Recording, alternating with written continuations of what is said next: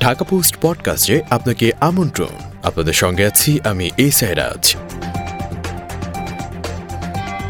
প্রিসিলার উপহার পেয়ে খুশি ঠাকুরগাঁওয়ের শীতার্তরা। দেশের উত্তরের জেলা ঠাকুরগাঁও, ক্রমেই কমছে তাপমাত্রা, বাড়ছে শীতের প্রকোপ।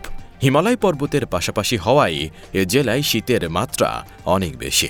আর এ শীতকে মোকাবেলা করতে হিমশিম খেতে হয় অসহায় বৃদ্ধ ও ছিন্নমূল মানুষদের। এবার ঠাকুরগাঁওয়ের শীতার্তদের জন্য শীত উপহার পাঠিয়েছেন ফাতেমা নাজনীন প্রিসিলা। প্রিসিলা যুক্তরাষ্ট্রে বসবাস করেন। সামাজিক যোগাযোগ মাধ্যমে বেশ পরিচিত মুখ। পড়াশোনার পাশাপাশি সচেতনতামূলক ভিডিও তৈরি করে এরই মধ্যে আলোচনায় এসেছেন, দাঁড়িয়েছেন অবহেলিত মানুষের পাশে। এবার জনপ্রিয় অনলাইন নিউজ পোর্টাল ঢাকা পোস্টের যুগ্ম বার্তা সম্পাদক মাহবুবুর আলম সোহাগের মাধ্যমে ঠাকুরগাঁও সহ দেশের বিভিন্ন জেলায় উপহার হিসেবে পাঠিয়েছেন শীতবস্ত্র।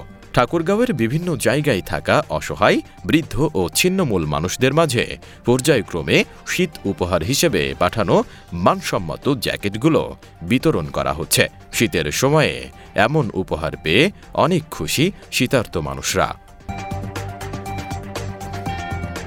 শুনছিলেন ঢাকা পোস্ট পডকাস্ট। দেশ বিদেশের সব প্রান্তের সর্বশেষ খবর জানতে ভিজিট করুন ঢাকাপোস্ট.com।